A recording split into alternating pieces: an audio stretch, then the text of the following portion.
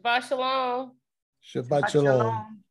Welcome back to Hebrew Congregation of Houston.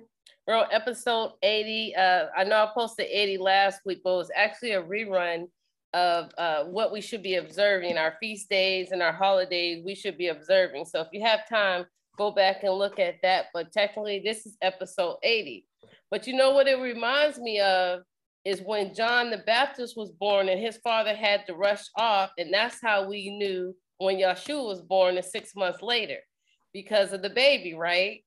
And so somebody will say, well, she has two episode 80s. That's because my baby was born. My grandbaby was born. And so there's always a mark left in history of when something happened. Because John the Baptist's father had to rush off from his meeting because you never know when a baby coming. So that just reminded me of that somebody will notice there's two 80s there.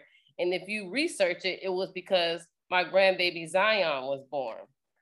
So anyway, another thing that I'm just going to talk a little bit because I'm going on E today. Matter of fact, I just got off the plane, rushed in, took a shower, and we're on a little bit late today, so I apologize, but we're here and we made it, right? Praise Yahweh. Mm-hmm. And so he had just given me about save and save. And I'm not going to really go into detail about it, but you can say, oh, I saved that person. They were about to go bankrupt, or I saved that person. I helped them with a bill.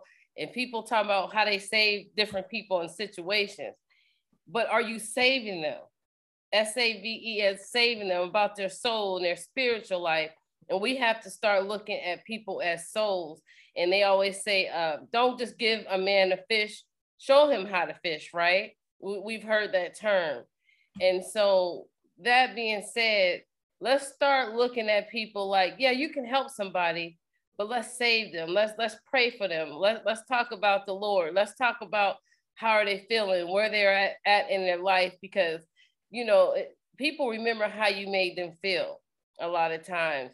And if you go that extra mile and pray for them, you go that extra mile to get to the root of the problem of why they're in that situation, maybe you can help change them. And we know prayer always changes things, right? So that was just something in my spirit today. Don't just save somebody, save that person, witness to them, all right? And so I don't have a whole lot. Like I said, I'm on E today, and it ain't for Easter. It's literally E. And so I'm going to go ahead and hand it over to our great Rabbi Avshalom. We thank him and his lovely wife, Akoda Lisa. They're always here. They're showing up, and I'm sure he has a ram of word for you today. Our parashah, and let me give it to you. So the parashah for last week was Exodus 18 through 20 up to verse 23. So your new parashah, and I'm going to post it, is Exodus 21 through 24. So you're going to read Exodus 21, chapter 21 through 24 up to verse 18. Okay? So our parashah is our readings for the week. And we want to do that so when Rabbi teaches us, we're all on the same accord. Okay, Rabbi Avshalom, everything is yours. Go ahead and take it over. We look forward to the word of God. Right. Okay. Well, Shabbat Shalom, everyone. We're here today, and it is Shabbat. We're going to have a parashah study today. And I'm just going to take my time. If you have questions, this is a discussion. And if you know, as it is, when the Spirit moves on you, feel free to chime in. So we're going to look at, first of all, before I do that, will be in the Brit Hadashah, or the New Testament. We'll look at the Gospel of Matthew, chapter 19, verse 16. And then we'll go over to the parashah, but I'm not going to go into so much of Jethro or Yithro, but I'm going to go straight to the commandment, the 10 Commandments, which is in chapter 20. So I'll say a quick, a brief prayer, as we normally do, as is our custom. And then we'll go right into the study. Okay. Before I do that, Congratulations, Mr. Zion is in the world. Yes, Zion is here. My grandbaby, Minister Griff, that's what they're doing. They're new parents. I feel like a new parent too. You see a little bag, that's from being a new parent. So I just got off the plane and ran in, took a shower, and we're on now. Keep them in prayer because we know new parents it's a little stressful, especially with the pandemic babies coming and a new mother. And so the blended family that we have, I call them my love-in-laws, were wonderful. And it's good to get with them and learn each other's customs and cultures and come together as love for our baby. Okay. So yeah, one of the things I want to make sure that is taken care for little Zion is that, we get his certificates together, for his Brit Milah, and, we want to document those things, right? So that he's in the community, right? Even from birth, he starts off the walk from birth, right? And today's the 8th day for his circumcision too. Right. So you're supposed to be circumcised on the 8th day. So he has been circumcised. Okay. And we, so the prayer goes for, and then the next thing is Pidyon, when he's redemption of the firstborn. Okay. So we have to pay 5 shillings, right? You got to get some shillings, 5 silver coins. Tell the Minister Griff, you got to get 5 silver coins, and we'll do it like this, right? Mm-hmm. And we just go through the motions of he giving 5 silver pieces, and we say the prayer. That's the redemption of the firstborn. That's in the Torah, okay? And we'll go through the scripture. It's also in the Siddur, all right? And so we'll do that, and we'll make sure we document the date that it's done, right? And we keep that. That's in Beta Israel, in the house of Israel. Okay. That's great. So we're learning. So that'll be wonderful. Yeah. So are we doing that next week? We can do that next week. Okay. We can do it there, or we can do it, as long as we do it, I say the earlier, the better, right? So that we don't forget it, right? Let's do it. And we'll do it again by video, just like we're doing. And we'll have the witnesses. We're all there. I see Brother Jerry is here. So we got witnesses. And you're here, and Aliza, and then Minister Michael be here. So, we'll be covered, right? Okay. That'll be wonderful to learn. Yeah. And again, he's that generation that's going to get in our congregation. He's going to be, this is it. This is it, right? We're doing it the way that it should be done. All right. Amen. All right. So let me say this Brit Barakah. And we'll start the Parashah. Okay. Baruch atah Adonai Eloheinu melech haolam asher kishanu v'tzivanu l'zmor al shofar. Amen. Baruch atah Adonai Eloheinu melech haolam asher kishanu v'tzivanu al divrei Torah. Amen. Amen. That's blessed are you, Lord our God, King of the universe, who has commanded us to study the Torah. I must make an apology for you. I took some drugs today. Okay. Yes. So he has medical things going on with him, but that's okay. Nobody's perfect, and we're good. We're so glad you're here. Just so you know, I got them drugs in, and they're working. All right. So anyway, as I said, I'm going to share screens with you. We're going to go right into the Brit Hadashah of the New Testament. And y'all just bear with me, be patient with me as we do this, because we're going to do with the leading of the Holy Spirit, the Ruach HaKodesh. All right, so if you're seeing my screen right now, you should be seeing Matthew. Yes, we see Matthew 19. 19, okay, I'm going to read that. Again, it's important for me to read it because it doesn't come from me, but it comes from the word, right? Now we'll get a little discussion on it, prayerfully, and then we'll go over to, again, the Parashah. This is the Haftorah. This is the Brit Hadashah portion of it that I'm hitting right quick, right? And then we're going to go right over to the Parashah proper. Okay, I'm not going to do the Haftorah, but these are important, I think, because it's talking about the commandment, all right? The commandments, all right? This is important because a lot of people have been told they don't need the commandments because the law is being done away with, all right? So we'll do this. It's important. This is very important for those that believe, those that are true believers and that want to walk the walk. I do not want to be a blind leader. I want to be a leader that gives you insight, clarity, okay, so that you can see and understand what is going on in the scripture and what we should be doing as believers. All right. So let's go ahead. Matthew 19:16. And behold, one came and said unto him, good master, or rabbi, or rabbono, okay? Rabbi, when you say good master, rabbi means master. And it actually is referring to master teacher or teacher, right? Mm-hmm. It's a term of endearment, of, acknowledging that a person has authority in the Torah, okay, to teach, right? So, and teachers are held in high regard in most nations, except for this one, except in Rome, all right, or in Babylon. This Babylon, not the old Babylon, but this Babylon, okay. It says, and behold, one came to him saying, good master, what good thing shall I do that I may have eternal life?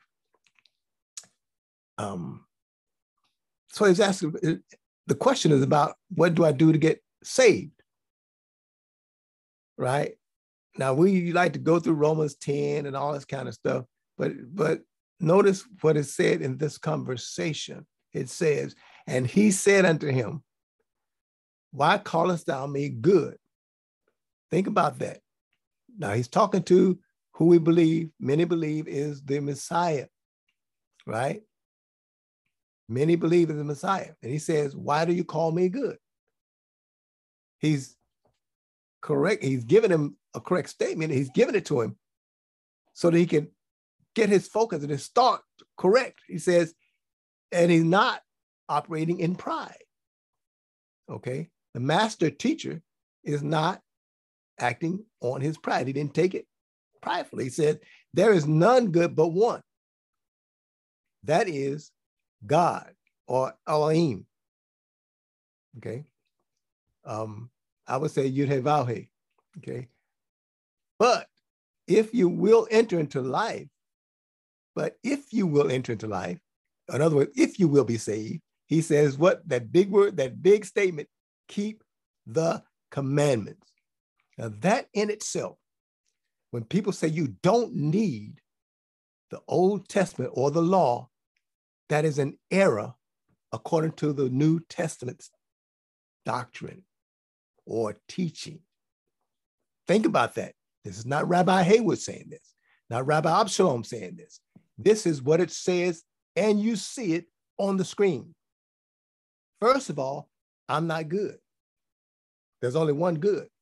He's acknowledging, whether you know it or not, he's acknowledging that God alone, see, is who we should be worshiping and listen and serving.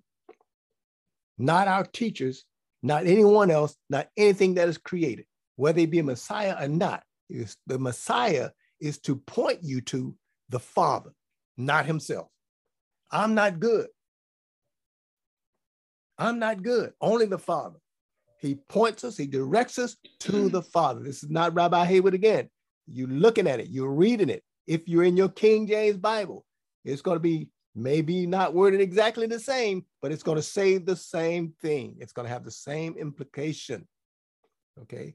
Keep the commandments. And then he says unto him, which? So the question is, which ones? He says, and it says, I'm going to say it says, Jesus said.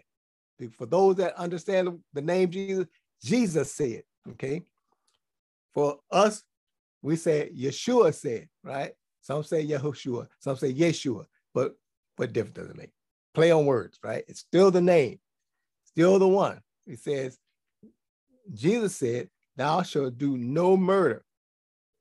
Thou shalt not commit adultery. Thou shalt not steal. Thou shalt not bear false witness. Honor the father and mother, that thou shalt love thy neighbor. You know what? I only have one challenge right here. And that is what happened to, I'm the God that brought you out of Egypt. But you shall have no other God before you. I think that somebody left that out intentionally. Do not carry the name of the Lord thy God in vain, or to make false oaths with it. That was not in the statement. And remember the Sabbath day to keep it holy. Those are not there. And it's dubious. Oh yeah, okay, go ahead. The next one said, "Thou shalt love thy neighbor." Okay, it says in the 19. Thou shalt love thy neighbor as thyself, right? Mm-hmm. So that is dubious to me, because when you're teaching, right, you want to make sure that you cover as many bases as you can. Now, this is a conversation, right, that is going on. But the master teacher himself would have included, because he said, no, none good but the Father. So you're going to automatically go and say the Father, no other God before you, all right? So, and so, and then it goes on with the story, but for the sake of time, I'm not going to,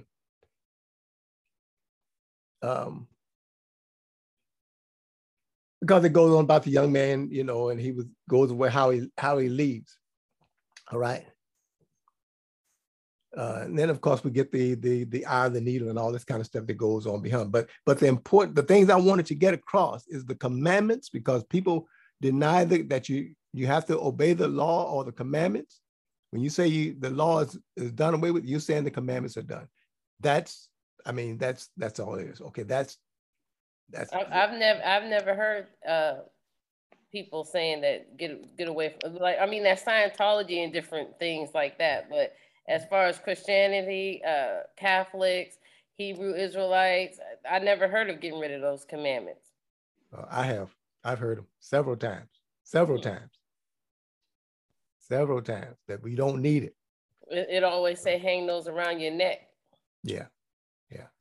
But several of them do say that. I've heard it. And of course, when they say things like that, it kind of like, you just kind of, you haven't read the scripture. You haven't read the scripture. Mm-hmm. But again, I want you to be aware of those things, because that's one of the ways that the Bible was used as a weapon, or they weaponized it by doing that, okay?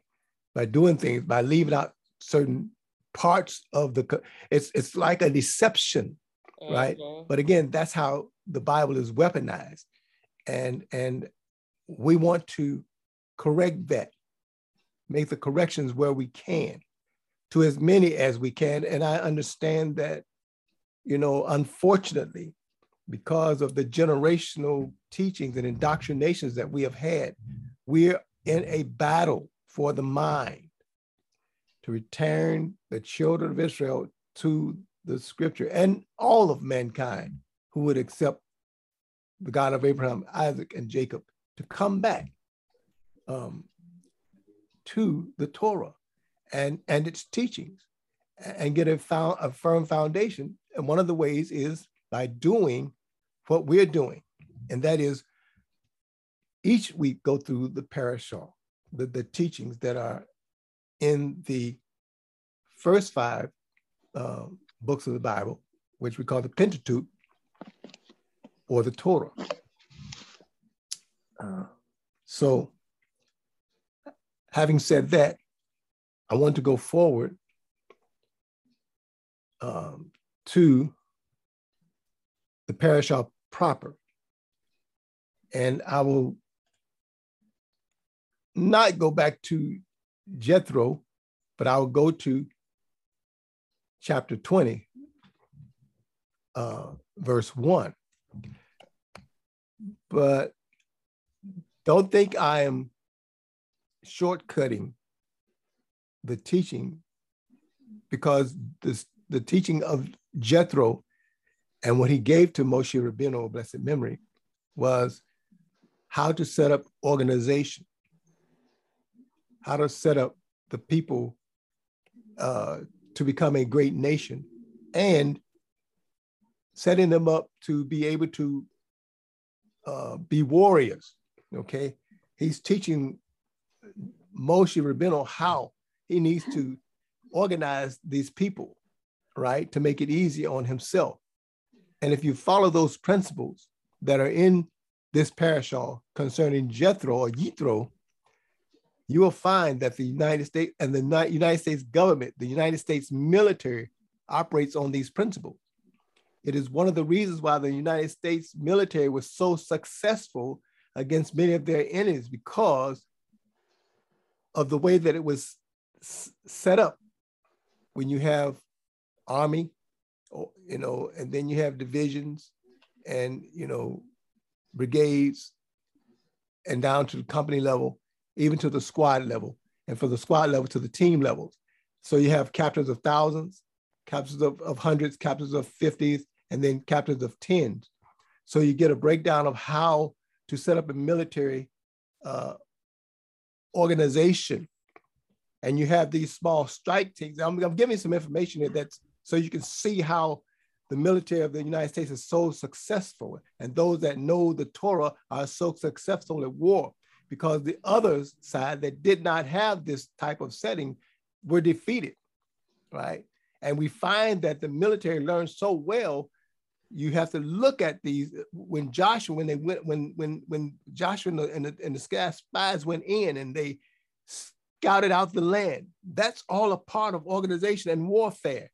See what the enemy has. It's spies, and all these things came out of the Torah, teaching you how to organize warfare, and also how to teach and keep a community of people with different ideas and ideals working together under one form of government, working together as one people to accomplish what their goals are. I must take an opportunity here to say this is what we're attempting to do on the continent of Africa today. If you pay attention to the news in Africa, you'll find that there's 54 countries or states on the continent of Africa proper. And each of them have their own governments and all their own monies and their own languages. And then you break them down, they still have different. What they're trying to do now is to come together with one language first so that they can communicate. And they want to be able to communicate in any country. And then there are 54 countries, everybody can go in. They know that if they speak Swahili, they can communicate. They want to have one currency and their own banking system. This is what the continent of Africa is trying to do, because they understand now, after 400 years, they're finally kicking in. And it's happening because the people of the diaspora is going back and saying, this is what you need to do, helping them. And so they're crying out to the diaspora to help them to become one nation. See, with a common mission and a common goal. That's what was taught in this parashah. That is the message in this parashah. That is what it began in the first half of the parashah. This is what it's showing us.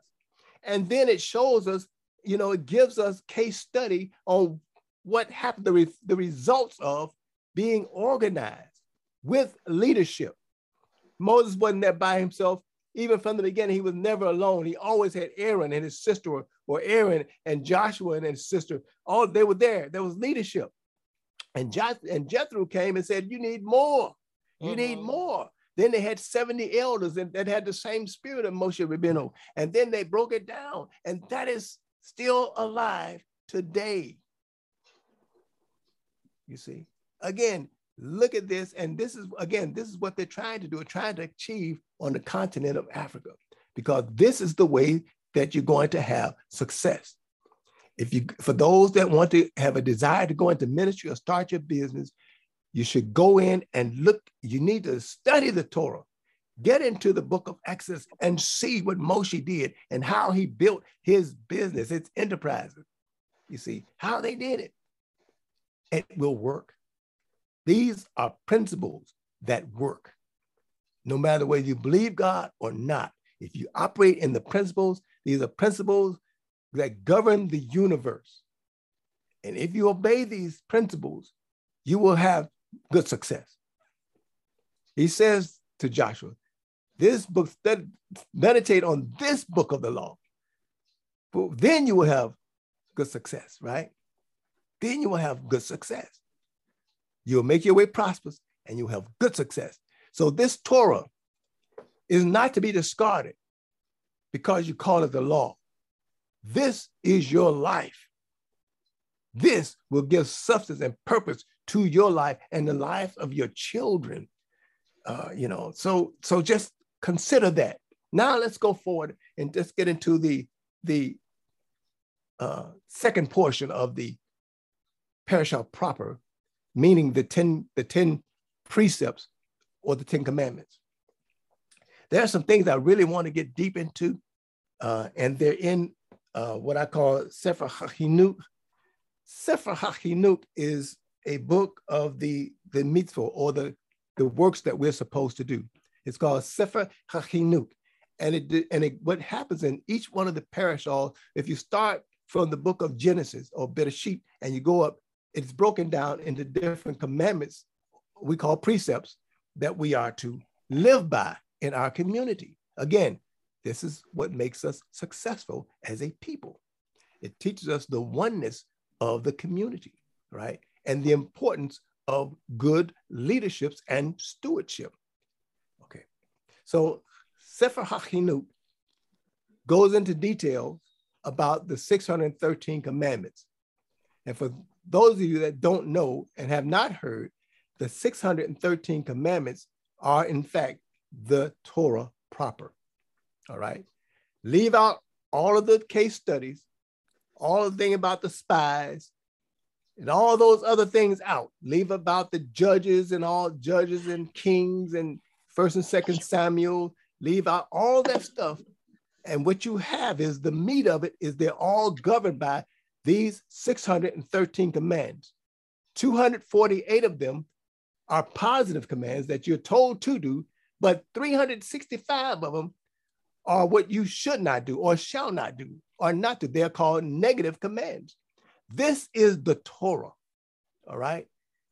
People can argue about, and they do, whether the Israelites came out of Egypt and how that the sea was parted. They can argue about that.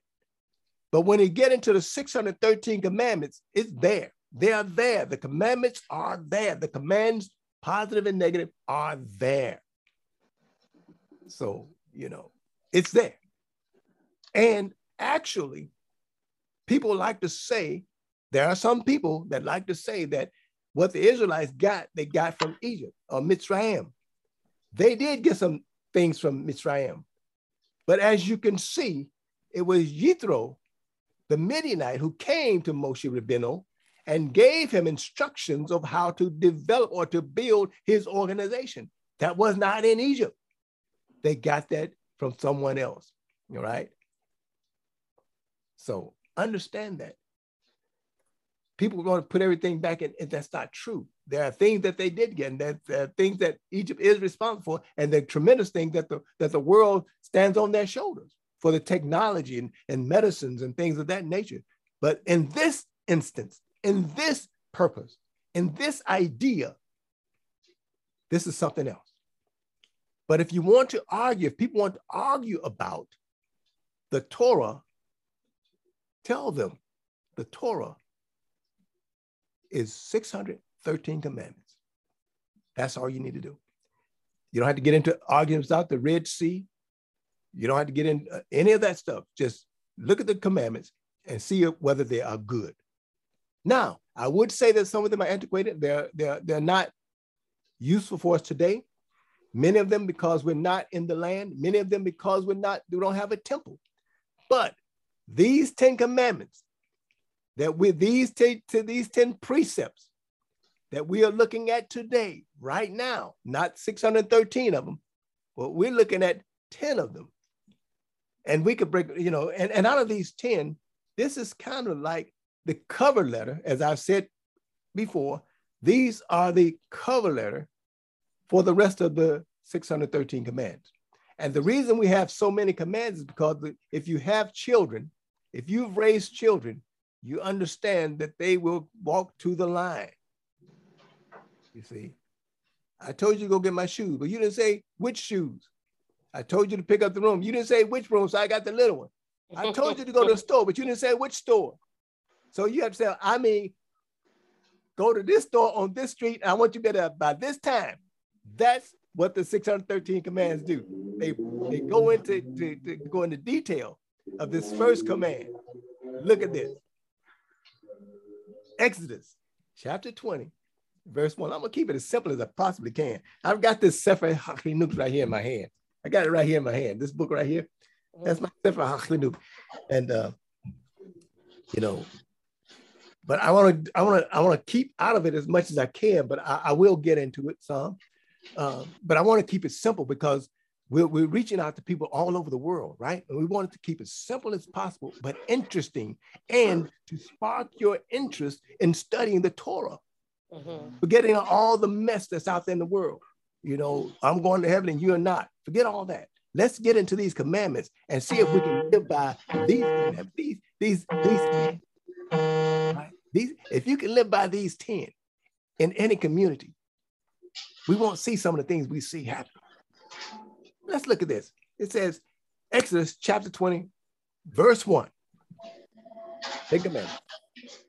And God said, and you notice I'm not even doing it in Hebrew, I'm doing it in English because this is our primary language, right? I'm not trying to impress you. Mute that other person. I'm sorry. Go ahead and mute them. There's some background coming.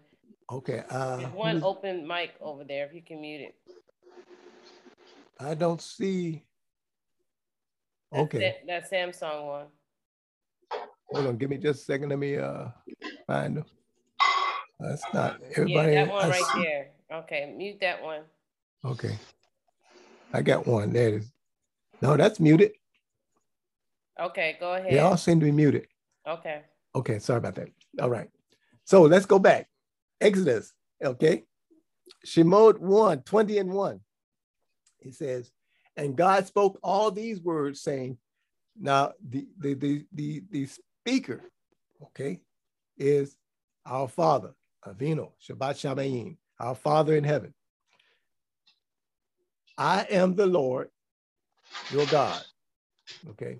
Again, understand this too, that the word Lord is not there, right? They changed that, right? The translators changed that. That's not what it said, but we're going to go with that. All right, understand, that's not it, okay? You can say Hashem, the word, or the name. You can say Hashem means the name. And a lot of us like to say Hashem. Okay. But it's okay if you say Lord, it's okay, all right? I am the Lord, your God, which have brought you out of the land of Egypt, out of the house of bondage.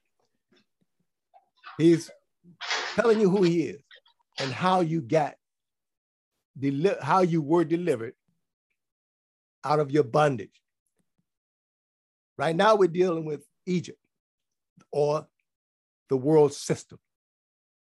All right. He says, you should have no other God before me. And this is what Yeshua is kind of ignorant, you know, there's none good but the Father, right? You should have no other God before me. You put, and gods, and you notice it's a small g, but it's powers. You should have no other power before me, all right? So when we get into the deeper teaching of that, which we've done a little bit of it in the past, and we talk about the sovereignty of God and how he doesn't change, there's a whole teaching on that, right, that we have. We get deep into it. Why do you think, Rabbi, that's lowercase? And if anybody have any questions, I've muted everyone. Unmute yourself and feel free to ask questions. We invite you to ask questions. Why is that a little lowercase g, Rabbi?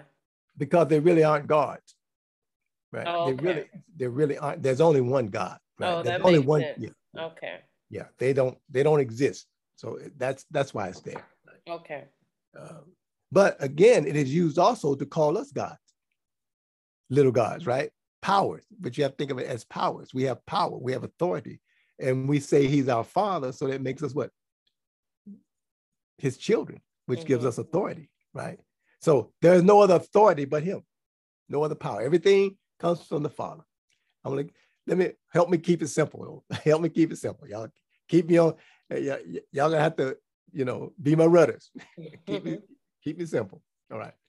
Thou shalt not make unto thee any graven image or any likeness of anything that is in heaven above, or that in the earth beneath, or that is in the waters underneath the earth. Question.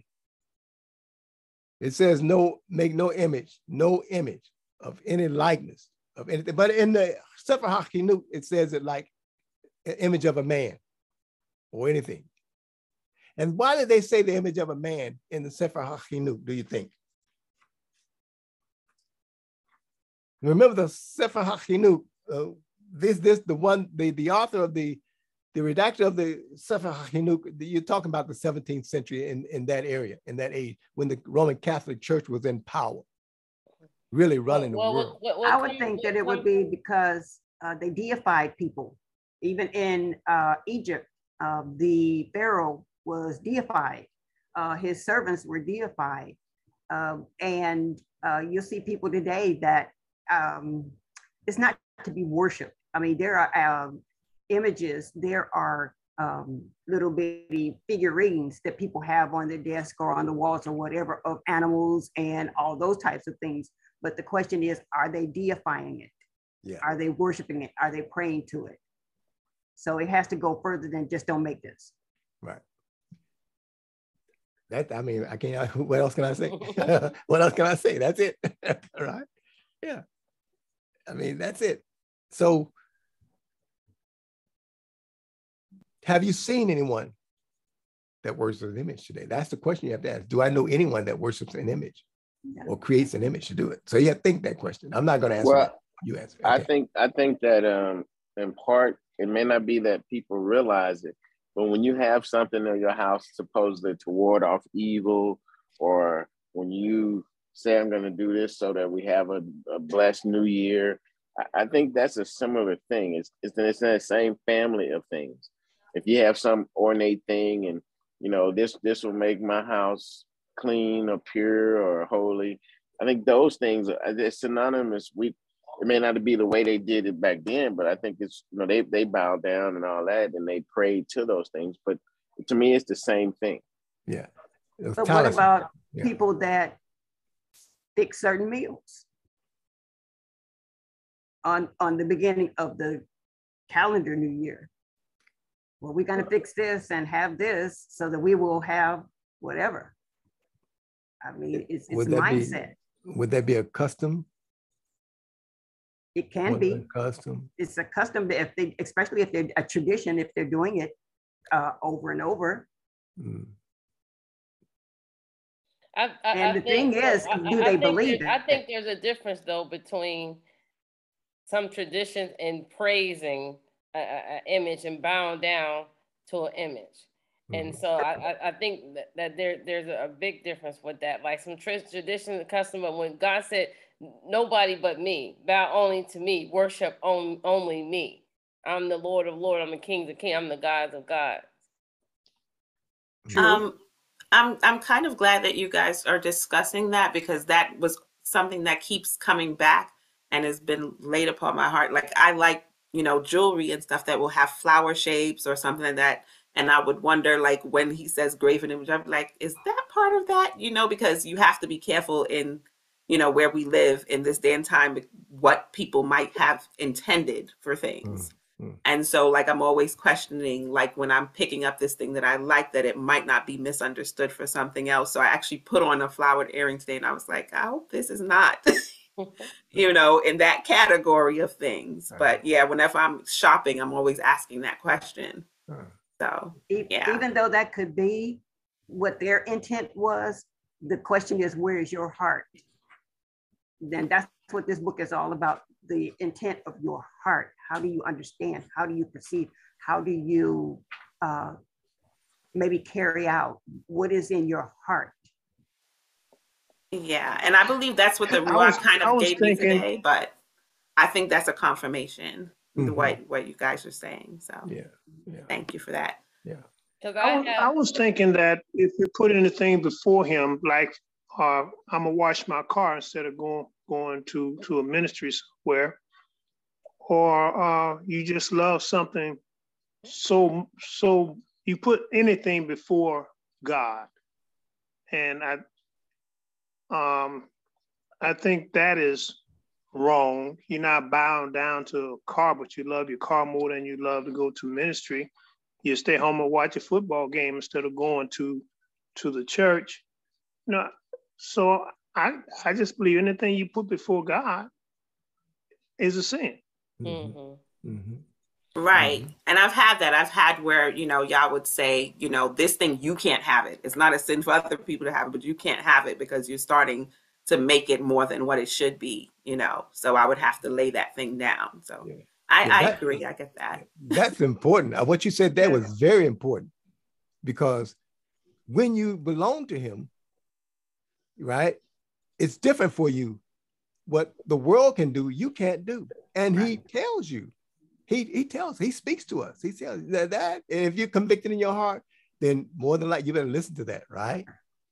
But make sure that it's lining up with the word, because the word is not meant to be a burden to us, but it's to set us free. Right. And so the Ruach, the Holy Spirit, is our paraclete, as we say, ministers to us, always in agreement with what the word says. Always in agreement, right? I would think clothes and jewelry is all right, but if you wear them to go to the ministry and folks looking at you more than they're paying attention to what the man or woman of God is saying, then something wrong with that. Yeah. Now that's another issue, because that's another issue. Yeah. How do you know who's looking at you? How do you know if how can you judge if they're paying more attention to you than to what's the main focus? Now, believe it or not, what we're doing now is called, we're getting into the Talmud of the issue. Right. Of how we start digging deep into the scripture and getting meaning out of it. That's Talmud. Because they have told me. They have told me before that your skirt needs to be below your knees. You do not need to wear earrings and jewelry. And to me, that's wrong. That's judgmental. The Holy Spirit will convict you. Once you start getting into that word and learning, because people are babies when they come in, and we don't want to run them away. And once they start learning and studying, that the Holy Spirit convict them to do whatever they need to do. And then when I think about worshiping things, like I have that hand with the eye on it, it's and I got it from Israel when I went. It's protection, and I have it over every door. But if it fell and broke, I wouldn't think that, oh, my house is not protected because my hand fell and broke. That's over my door. No, Yahweh Yahshua keeps my home protected. I'm not worshiping that. That's just something I hung up. That's it. But if the only issue is if you think it was going to provide any protection. See, that to me, no. It's a symbol of the hand of God and the protection. But if it fell, but it isn't. It got damaged, I wouldn't feel like my house isn't protected. It's like the rabbi just said, where is your heart? Where is your mind at? Yeah. So okay, we have to, if it's put up as protection, then it is a talisman. It's an idol. I didn't put it up as protection. It's just a symbol that they say is protection, and I like it. And it's the hand with the eye in it. But I know that Yahshua and Yahweh protects my house. Okay, so it's a hand with an eye in it. Mm-hmm. Research it. But remember this also. When you go into our homes, most of us have. If you've been in the way for a while, in the community, you'll have a menorah. What do you call that thing? Right. A mezuzah. Yeah. On the door. Right. And the purpose of the mezuzah, what is inside the mezuzah, is a parchment, which is what? It says on it, Shema Yisrael, right? Adonai Eloheinu, Adonai Echad. That's what's in there, right? So what it does is reminds us and other people that this house is under the what? Covenant. Mm-hmm. Right? It's not that it does any special powers, but it's just a reminder. And it reminds us and other people that this house is under the yoke of Torah. See, so that's what when we put a talisman, if I put something from Egypt with an Egyptian god with the head of Ra on it, hence the eye, be careful about the eye, eye of Ra. That's what I said. That's why I said research it, because there's an eye of Ra from Egypt. Okay. So we have to be careful, right? That it does not steer someone away from the Torah or make them believe that we are worshiping someone or an other entity besides our Father. We have, again, for us, we have a responsibility not to do anything that would steer someone away from the Torah. If you don't know, then you will know after a while, because you're going to be taught. Such as you said previously, as was stated previously, when we go into the first time we go into the congregation or into the church, used to be in the holiness church, they would get on the women. The mothers of the church would get on the women about the length of their skirts and showing flesh. And they meant well. And actually, they're right about that, because when you look at the scripture, it says modesty. But then in the Talmud, when you get to the different arguments, is, well, what is modesty in your day and time? You see? But again, there is a line that we have to toe, that modesty is not to be showing your form that will cause a man or another woman to be drawn to you. Again, I should, but that's the society we live in, right? Modest wearing. So we have to, and that's another reason why in Jethro told Moses to set up your courts, so that we could have these smaller groups and discuss these kinds of things and come up with an understanding, right? And the most important thing is that your heart, if you're convicted in your heart, then you need to make the change. If you're not convicted, and someone with more knowledge comes and says, you need to check that to make sure of that without being harsh, overly harsh, then you go and research it. And then after researching it, if your heart is not convicted to change, then you're fine, right? Then you're fine. But consider, again, whenever we're doing these things, we have to consider ourselves. Because me being trained Orthodox, sisters and brothers, I could be so rock hard that it would take the joy out of worshiping, take the joy out of Sabbath. But you, Rabbi, you were taught at the beginning, and a lot of people here in this Egypt weren't taught, and that's why we have to be careful with that. And if somebody come in, maybe they don't have enough money, maybe they're prostitutes. The synagogue and the churches are for the sick, not for the ones who already know. That's a hospital for them. And then once they start coming in and they start looking around and the Holy Spirit start convicting them, then they will line up like everybody else. But we got to look at that. We're in this Egypt, and it's going to take people some time. And that's why we have to be patient, right? And we consider ourselves, because we all came from somewhere, right? And we all over time have evolved to where we are now. I was just thinking, I told Elisa, I said, it's been well over 20 years that we've been doing this walk. Oh, and I'm just talking about in the Torah walk, over 20 years now. And it's gone so fast. And we have, I know folk in my family think I'm religious, but that's the evolution from being a wild man like I was to being where I am now, right? It's a total evolution that has taken place. And it's a blessing to know that I've evolved to the point to where I am now. Amen. Because if I was still where I was then, oh my goodness, y'all be saying, what kind of man is this? Give him a jug of wine and let him get to preaching, But we're thankful for God is, that's the grace and the mercy of our Father, right? So let me go to the next one, because we'll be on the again. That's what Torah study is about, right? You get into it and you could be we'll go all night on this thing. And we haven't even we at verse 4. Okay. So it says, thou shalt, verse 5. Let me go to verse 5. Thou shalt not bow down thyself to them. That's what we just discussed, didn't we? Not bowing down to it. In other words, not giving it any power, right? So you don't bow down to that thing and you don't serve it. It explains it for you. I think the sister said she was looking at some jewelry and she was wondering. It's kind of explained that the jewelry, if you're doing it to look good, aesthetics, that's fine, right? That's fine. As long as it doesn't have like the devil's head on it, things that are contrary to our belief system, or contrary to, I shouldn't even say our belief system. I should say what is contrary to the Torah. You see, because, you know, I can say I studied Torah, but my belief system may be totally off. It's kind of like I believe that the Yeshua or Jesus is Lord, but I'm raping your wife. You understand what I'm saying? My belief system, it doesn't line up with the word that's in the Bible. You see, so we have to make sure that what we're doing lines up with the word and not our so-called belief systems, because they're messed up. You know, our belief systems are messed up. I mean, we study the Torah, we study the Bible, but we don't actually necessarily follow it. People have taken Kool-Aid, that they call the Kool-Aid. That's why they get that Kool-Aid and other poison Kool-Aid, you know, back down there in what was that? Johannesburg, where it was?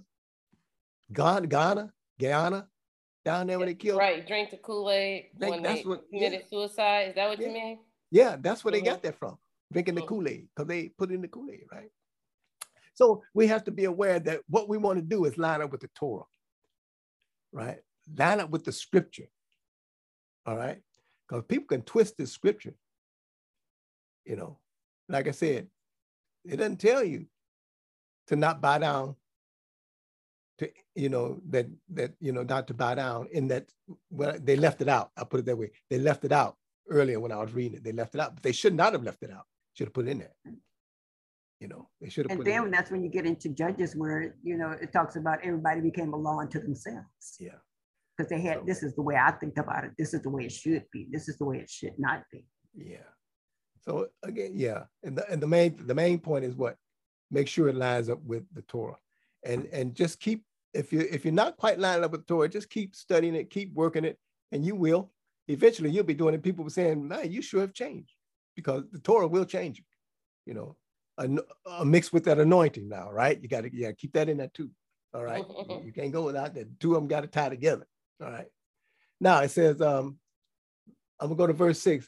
Wait a minute. I got to go back up to 5. I got to go back to 5. Thou shalt not bow down thyself to them, nor serve them, for I, the Lord thy God, am a jealous God. That's there for us. All right. That is there for us. All right. Visit the iniquity of the fathers upon the children unto the 3rd and 4th generation of them that hate me. And that's because of the decisions that they're making contrary to the Torah. Not that he hates them, not that he is jealous, that really is jealous as an emotion. Okay, that's for us. We understand jealousy, right? You know, I'm jealous. I can be jealous of my wife. Talking to a man too much, I get jealous. Why? Because I have affection and I'm investing in her, right? I'm investing my life and everything I have. So I don't like that, right? I don't like that. All right. That's so you understand what jealousy is, right? Okay. It says, and showing mercy to thousands of them that love me and keep my commandments. I cannot tell you that you don't need to follow and obey the commands. Again, we study the commands, and if you can abide by the 10 precepts, the 10 commandments, as we call them, you can, and if you, as it says, love thy neighbor as thyself, if you can do that, you don't need to go into the rest of the 613, but you know, you need to know some teachings on how to do the Pesach and how to do the days, because those are commandments in there, positive and negative commands that are tied into to how to do certain things. That's where the rest of them come in, how to apply the precepts. That's where you start getting into the others. But again, in order to get to the other precepts, you have to understand that you need to try to, with whatever is within you, to obey the commandments and desire to know what they are, right? Because if you don't know what they are, you can't obey them. You know, you can't solve the puzzle. If you don't know the commandments and you don't live by the commandments, you will never destroy what they call Stockholm Syndrome. One of the first things you have to do in order to destroy the Stockholm Syndrome is obey the commandments. If you line up with the commandments, you will destroy the yoke of what we call it, Stockholm Syndrome, or conditioning. the conditioning that we've been under for these 200 years, 400 years. The only way, the first step, acknowledging is following these commands, acknowledging that it is our Father who delivers us out of the world system. We have to get these principles, the principles of these commandments, and we have to acknowledge them and strive with everything that is in us to live by them, because they're given to us by our Father. He said, the Lord said to Moses. So it says, thou shalt not take the name of the Lord thy God in vain, for the Lord will not hold him guiltless that taketh his name in vain. So what do y'all think about that? Take the name of the Lord in vain. What does that mean? You know, that's a commandment. Jerry, you should answer that one. Yeah, I'm waiting on it. I'm waiting on it. Every once in a while I say, I swear to God. And he was like, that's taking the Lord's name in vain. But you know, we kind of grew up like that. Jerry, he at work though. Oh. Is it? Oh, yeah. He'll get back with it. I think that it's clowning, you know, like the way we talk, clowning, playing, using it playfully, what we call playfully, speaking those things that are not in conjunction with God's character, God's purpose. Ah, okay. All right. Okay. And, you know, we often make those statements, oh God, my God, good God. You know, something happened and we throw God's name out there as a result of what happened. Mm-hmm. Okay. All right. Well, I guess I should put that in the form of a question. Well, no. You know, you make a false oath. See, in some translations it says a false oath. Say you're going to do something, you know, but this is only for believers now. This is not for unbelievers. All right. If you've taken the yoke of Torah, if you believe, right? If you believe in Mashiach, if you believe in the Torah, if you believe in the Bible as a whole, all 81 books. Notice I didn't say 66. If you believe in if you believe in the books, if you believe in studying the books, to you, if you make an oath, say you're going to do something, and you intentionally don't do it or keep your word, you have carried the name of the Lord in vain. If you make a promise, and there's a whole study on this, on oaths in the Mishnah. So when you say you're going to say, let your yea be yea and your nay be nay, that's what it means. See, and in your, not only what you say, but what you do. If you say, I'm going to do it, if you're going to do it, then you do it. All right. So, but you can also, after you've done it and you decide, oh, I made a mistake, then you can repent of it, right?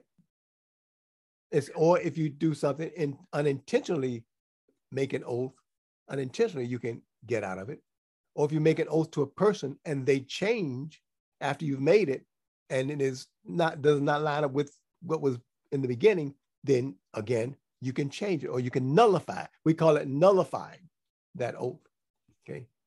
Which also, again, it talks about that in the Proverbs, you know, well, not necessarily talking about doing that, but it says that a liar and a thief are the main two things that Hashem hates. Yeah. So you don't want to fall into that. Yeah. Saying I'm going to do this, and then, okay, that may happen once, but if it's repetitive, look out. Yeah. Okay, now, Rabbi, does that come from the same idea of us being his people called by his name, so we're representative of him? That's and right. And so it's from that reason that it's taking his name in vain? Okay. That's right. You are in contract agreement. You are in covenant with him. Yes. So you represent him in the earth realm. Okay, I'm connecting some dots here. Mm-hmm. Yeah. Oh, yeah. This walk that we're in it has consequences. Okay.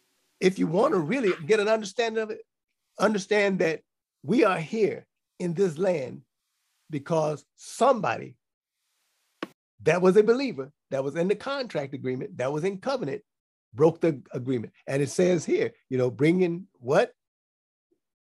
Those that hate him, right? Those that, in other words, break his commandments, There's a consequence for what we do. That's why we're here. That's why we're striving to get back home. It's so bad now. This judgment is so bad now because we, broke the word, that a lot of us don't even know. A lot of us don't even want to leave this place.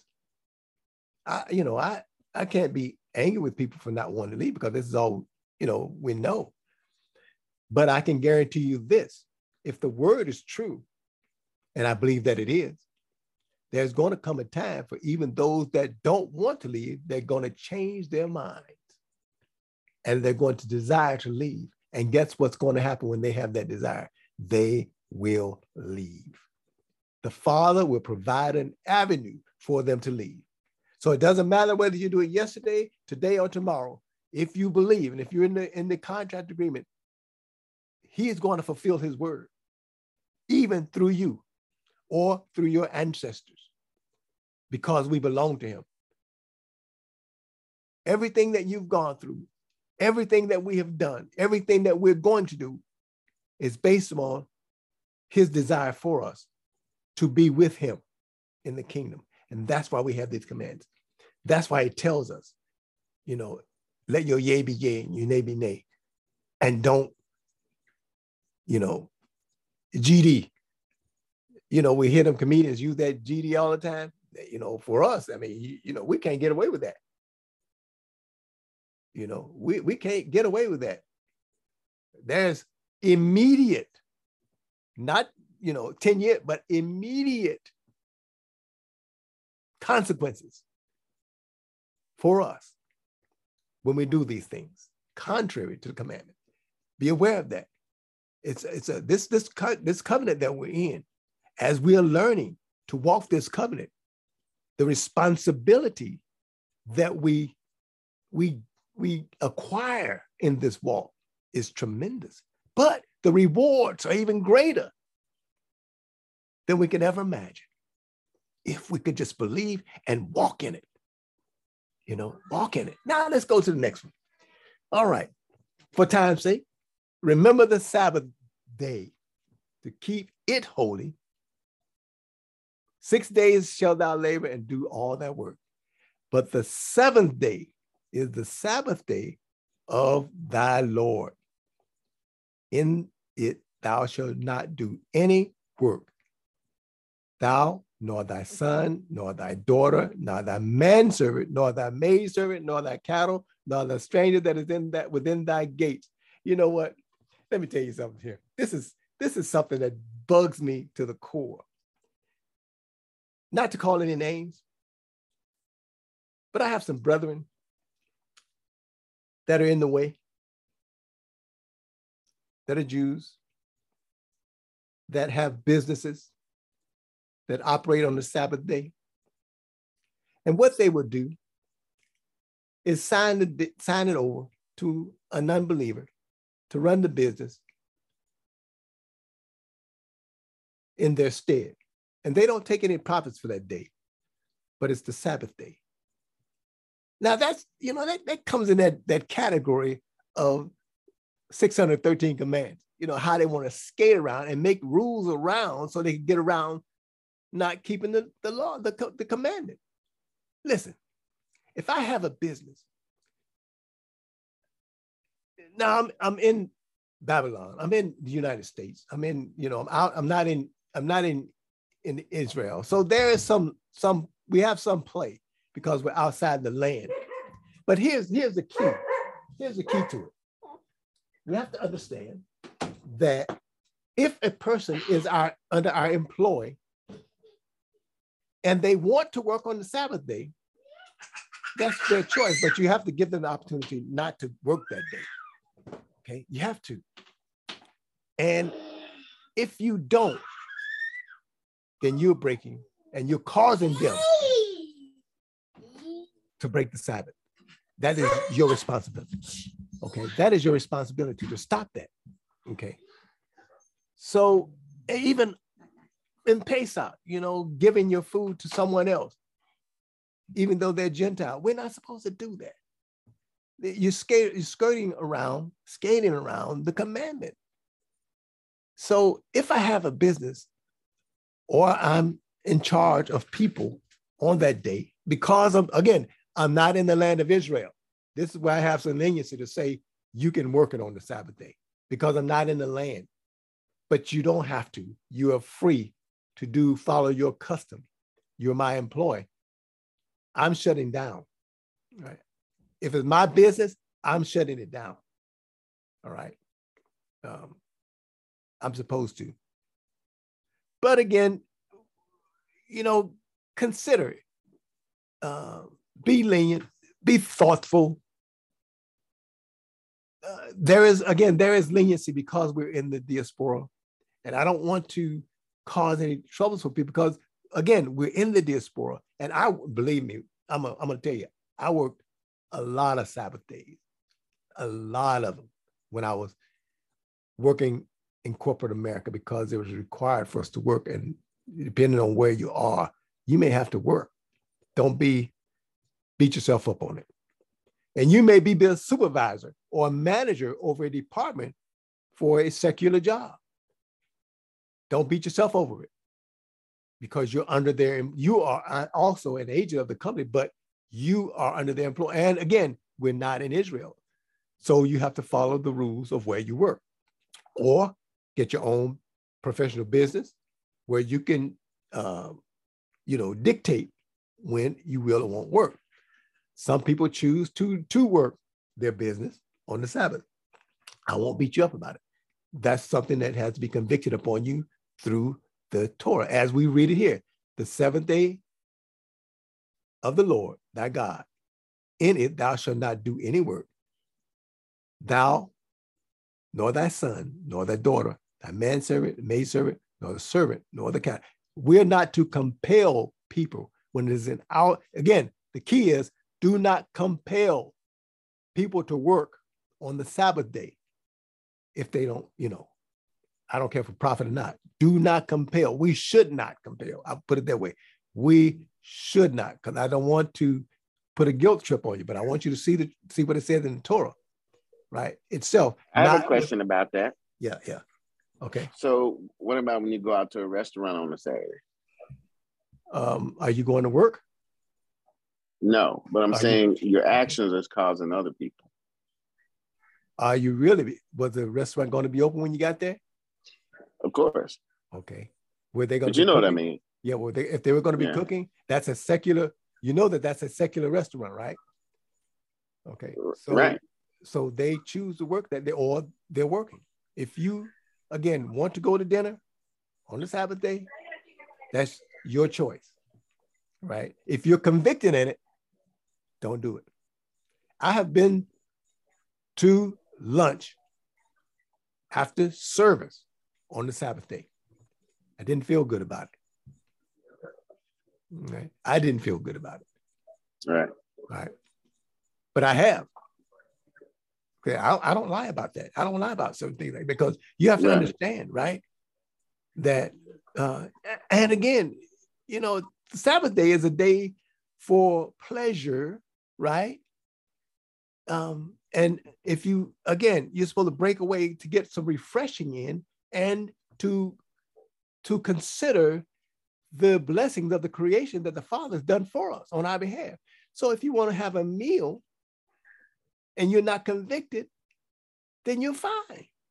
But if it's conviction in your heart that you shouldn't be doing because you're causing something, then, reconsider it. All right. Just reconsider it. I have a question. Yeah.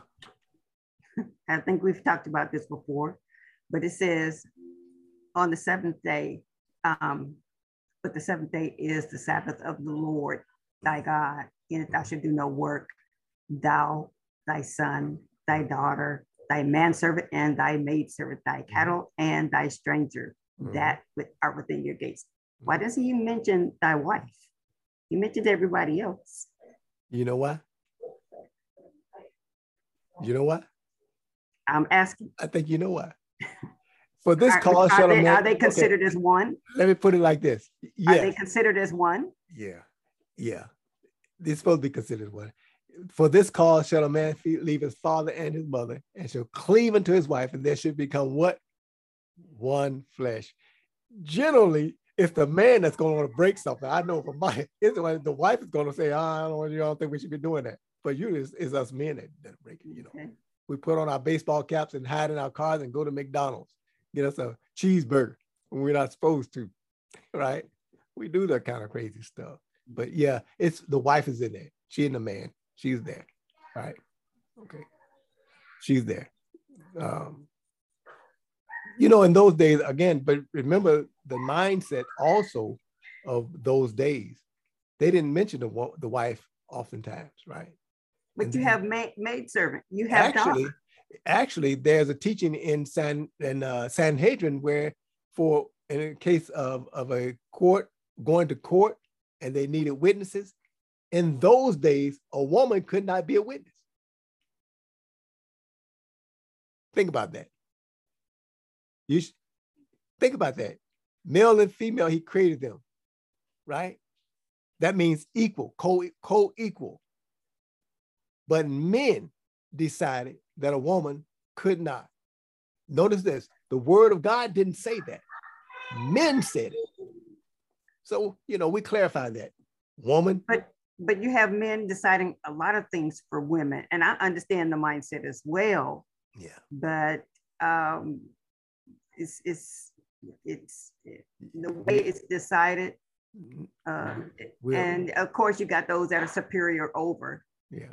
But we're not that way. Right. We're not that way. That was then. Again, that's why we have to study the script and see the things that are applicable in our communities. Again, that goes back to the beginning, right? Rabbi, can you bring the screen up, please? Did I lose it? No, just bring it up with everybody so we can see everybody during the conversation. Oh, okay. I'm sorry. I was No, that's okay. Because we get to the end. You know how when we get to the end, I'll ask you to bring. But go ahead and finish. She said, "Why is?" Did I stop share? Okay. Yeah. So is the woman is covered underneath the man? Well, they're co-equal. Mm-hmm. She's not under him. She's a co-equal. The woman is supposed to stand beside her man, right? The only reason a woman is behind the man is for protective purposes.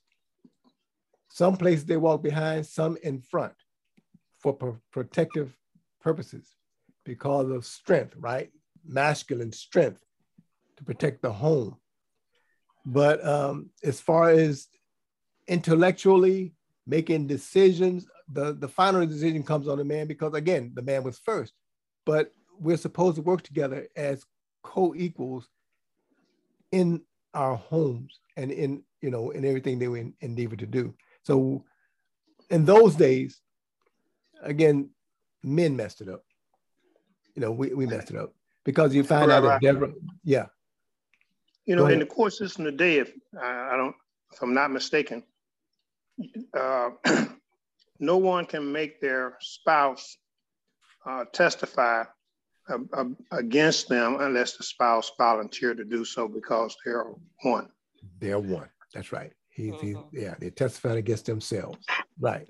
So and then that shows the maturity of the change. And then again, that also brings back to the beginning, what we call our court systems within our communities, the captains of tens, right? The small groups of people that come together, and in our community, our various communities, we come together and we decide, following the Torah, how we're going to apply, the commandments or the mishpats, the duties that we carry on based upon where we live, at the time frame of where we live, and the circumstances of where we live, because depending on where you live, whether you be an Ashkenazim or Sephardim or Yemenite or Samaritan, Beta Israel, we all have different seats of judges or court systems that we rely on to keep us in line with the Torah based upon, again, our geographical location, our ethnicity. All these things come to play when we decide on our rulings in the community. It's very important, Very important that we understand that, because the Ashkenazim do something different than the Sephardim. And one of the case in points is how they pronounce the words. And even we, one won't say a T. The Ashkenazim don't say a T. They say S.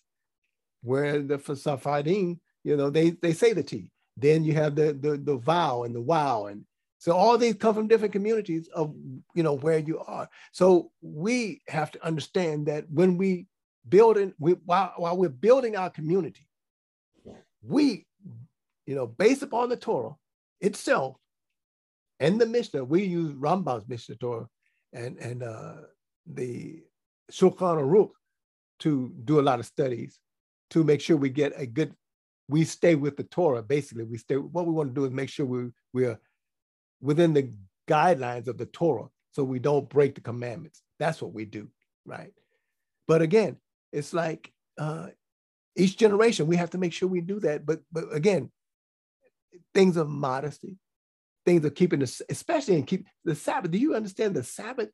There's more time put into the Sabbath and more commandments built based upon the Sabbath than any other day of the year. That's Sabbath day. 39 Holocaust that you can't do, all these kinds of things, and not going too far from your home. All this is based upon what we're talking about, keeping the Sabbath day holy, because it is above every other day. And so we spend much time dealing with the Sabbath. When you have a meal, thinking about work, on Friday, we're supposed to prepare our meal so that we don't have to cook on the Sabbath. Well, Brother Jerry said, well, let's go out to dinner. That's fine. Because what? You're not working. And the Gentiles are already preparing the food, so you can just go and get a meal that's already done. And you can enjoy the meal as a family. But remember this, after you've eaten and are full, you're going to bless the Lord, right? After you've had that good meal, listen to what I'm saying. After you've had, I didn't say before the meal. I said, we usually pray before the meal, right? But don't forget after the meal. After you are full, after you have eaten and are full, then you shall bless the Lord. And even over in Israel, they have those shops of people who are non-believers, and they open because everything shuts down in Israel on Friday at 6 at dusk, and they open back on Saturday. That's right. Which I happened to get there at that day, and everything was closed. Yeah. And so they'll still patronize them, but they don't do anything. Right. Yeah. Yeah. And again, that's why I said we're not in Israel, so we have some certain leniencies, we can get away with. In the land, it's a little different. But they still over Israel, they still have those shops that open and different things, and they'll go to them, but they don't open their own shops, like you said. Yeah, the Arabs will have shops, the Egyptians, the other nations will have shops that are open, but those that follow jewelry, that are Jews or Israelites, they're not going to do it. They're not going to open up. Yeah. Right. So, and most of the time they won't even go out to dinner. They're going to have their meal because it's a family day, and it's about family. The Torah is about building families and communities. That's what the Torah is about, right? How we live together as a people and a community. And this Sabbath day thing is a very powerful thing because without having a synagogue, if you don't have a synagogue to go to, your Sabbath day is at your home with your family. You see? And so it's so important that Sabbath day. Now, I want to put this point across too, because people say, you find a lot of people in the Jewish community that want to make sure they live close enough to the synagogue that they can walk to it. That's not really necessary. When you study the Torah, when you study the laws of Torah, it says, if you go by the Talmud, the city that you live in, you're not supposed to go so many feet out of the city. Houston is a large city, which means you have a lot of territory. You can drive around Houston without being outside the bounds of the city, you see. So you have to be aware of that. And of course, we want to be close. That's why we have churches on every corner, by the way. We have churches on every corner, right? And in some places you have synagogues within a quarter mile of each other because people generally want to live close to where they worship, and I prefer to live close to where I worship, because it makes it convenient for me to get there. You know, I can get up and roll up and be on time. I don't have to worry about it. But again, there are a lot of things that we have in there that, you know, like carrying outside of your house and all these things pertain to the Sabbath day. We could spend a lot of time on it, but we hit it a little bit here and there so that we don't have to spend, you know, our whole time on it. So when it talks about going from house to house, you know, carrying things out of your house, you know, it's all about work. It's all about working and disrupting the peaceful day that you should be having in resting and enjoying yourself with your friends and with your family without being under the burden of somebody looking at you and saying you're doing something wrong. We're not the Sabbath police. We're not Sabbath police, right? So if you're having a good time, if it means going to a movie, if you want to go to a movie on the Sabbath day, I mean, you know, think about it. You want to go play a game of golf? And basically, to sum it up, don't make it harder than what it is. Don't make it harder. It's about your heart. It's about recognizing the Sabbath day. And then it's about spending time with your family and teaching your children. And reading your Torah. It's not that hard. Right. And I know when we come on here, people say, well, what is this all about? How do I do this? I don't understand. It's not that hard. It's reading the Torah, your first 5 books of the Bible, is going by those contract agreement, which is the 10 commandments, which you want to keep that Sabbath day holy, and we want to recognize our festival days. You want to be with your family, you want to teach them. That's all we need to do at this time. Yeah. In this land that we're in, yes, you know, keep it as, you know, keep it light. Right? You're in a Gentile land.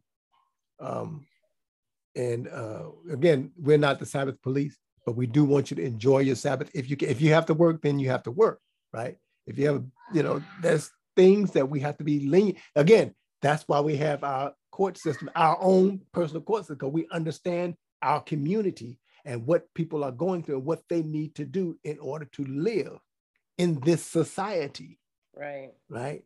And so you have to have. Yeah. If anybody else have any questions, we're going to sum it up. Our parashah, does anyone else have any questions for Rabbi Avshalom? We thank you for the wonderful teaching. Any other questions? We thank everybody for tuning in. Rabbi, did you want to do a summary of our parashah before we go into our prayer? Just quickly, just a minute, because I want you to remember this. This is one of a very good parashah because it tells you about organization, right? Jethro and Moses humble enough to take direction from someone else, taking wise counsel. If you want to succeed, be willing to receive wise counsel. Build your organization around good people that have like-minded people, I'll put it that way, around like-minded people that are going the same way you're going. And then set up the laws or the governing of how you're going to conduct your business. I think they call that incorporation, right? When you incorporate your business, you have sections in the corporation where you have your bylaws and things of that nature. That's how you're going to set up your organization and operate as one unit, one unified people. That's what this Torah portion, that's only a part of what this parashah is about. You see, organization, taking good counsel, and then obeying the rules that are laid out in that corporation. All right, respecting your elders. That's it for this. That's all I want to say about this parashah. Amen. Thank you for delivering the word, Rabbi. I know I learned a lot. Even I was taking some notes in that there was 613 commandments in the Torah, and that 248 are positive and 365 are things that you do not need to do. And so you can read through them, you can study it for yourself. And I was amazed that in Matthew 19:19, it didn't have the first commandment, which is what? Love the Lord with all your heart. That was left out. So you can go read that Matthew 19:19. So there's a lot of little tricks of the devil that's going on, as we can see, a spirit of manipulation. But we're smarter than that. Even though we're over here in this Egypt, we're smarter than that, right? And I call it the okie doke. We're not going to fall for the okie doke anymore. We're moving forward. We thank everybody for tuning in. We're going to go ahead and have Akoda Lisa go ahead and do our closing prayer, please.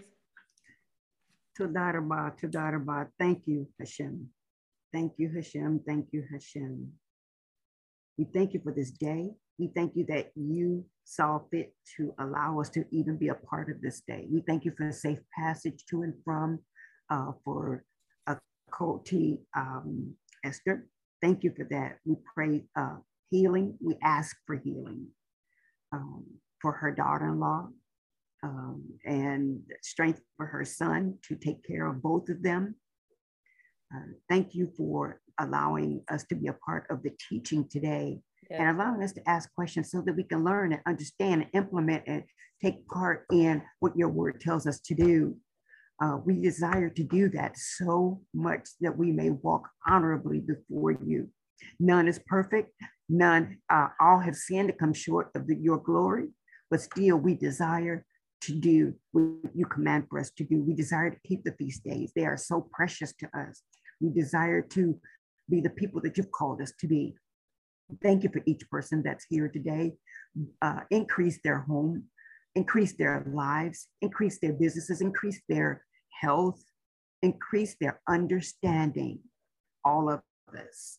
May we all be under the grace and mercy of Hashem today and honor him as he is to be honored as our Father. Thank you for allowing us to call you Father and our Savior, our Redeemer, our all.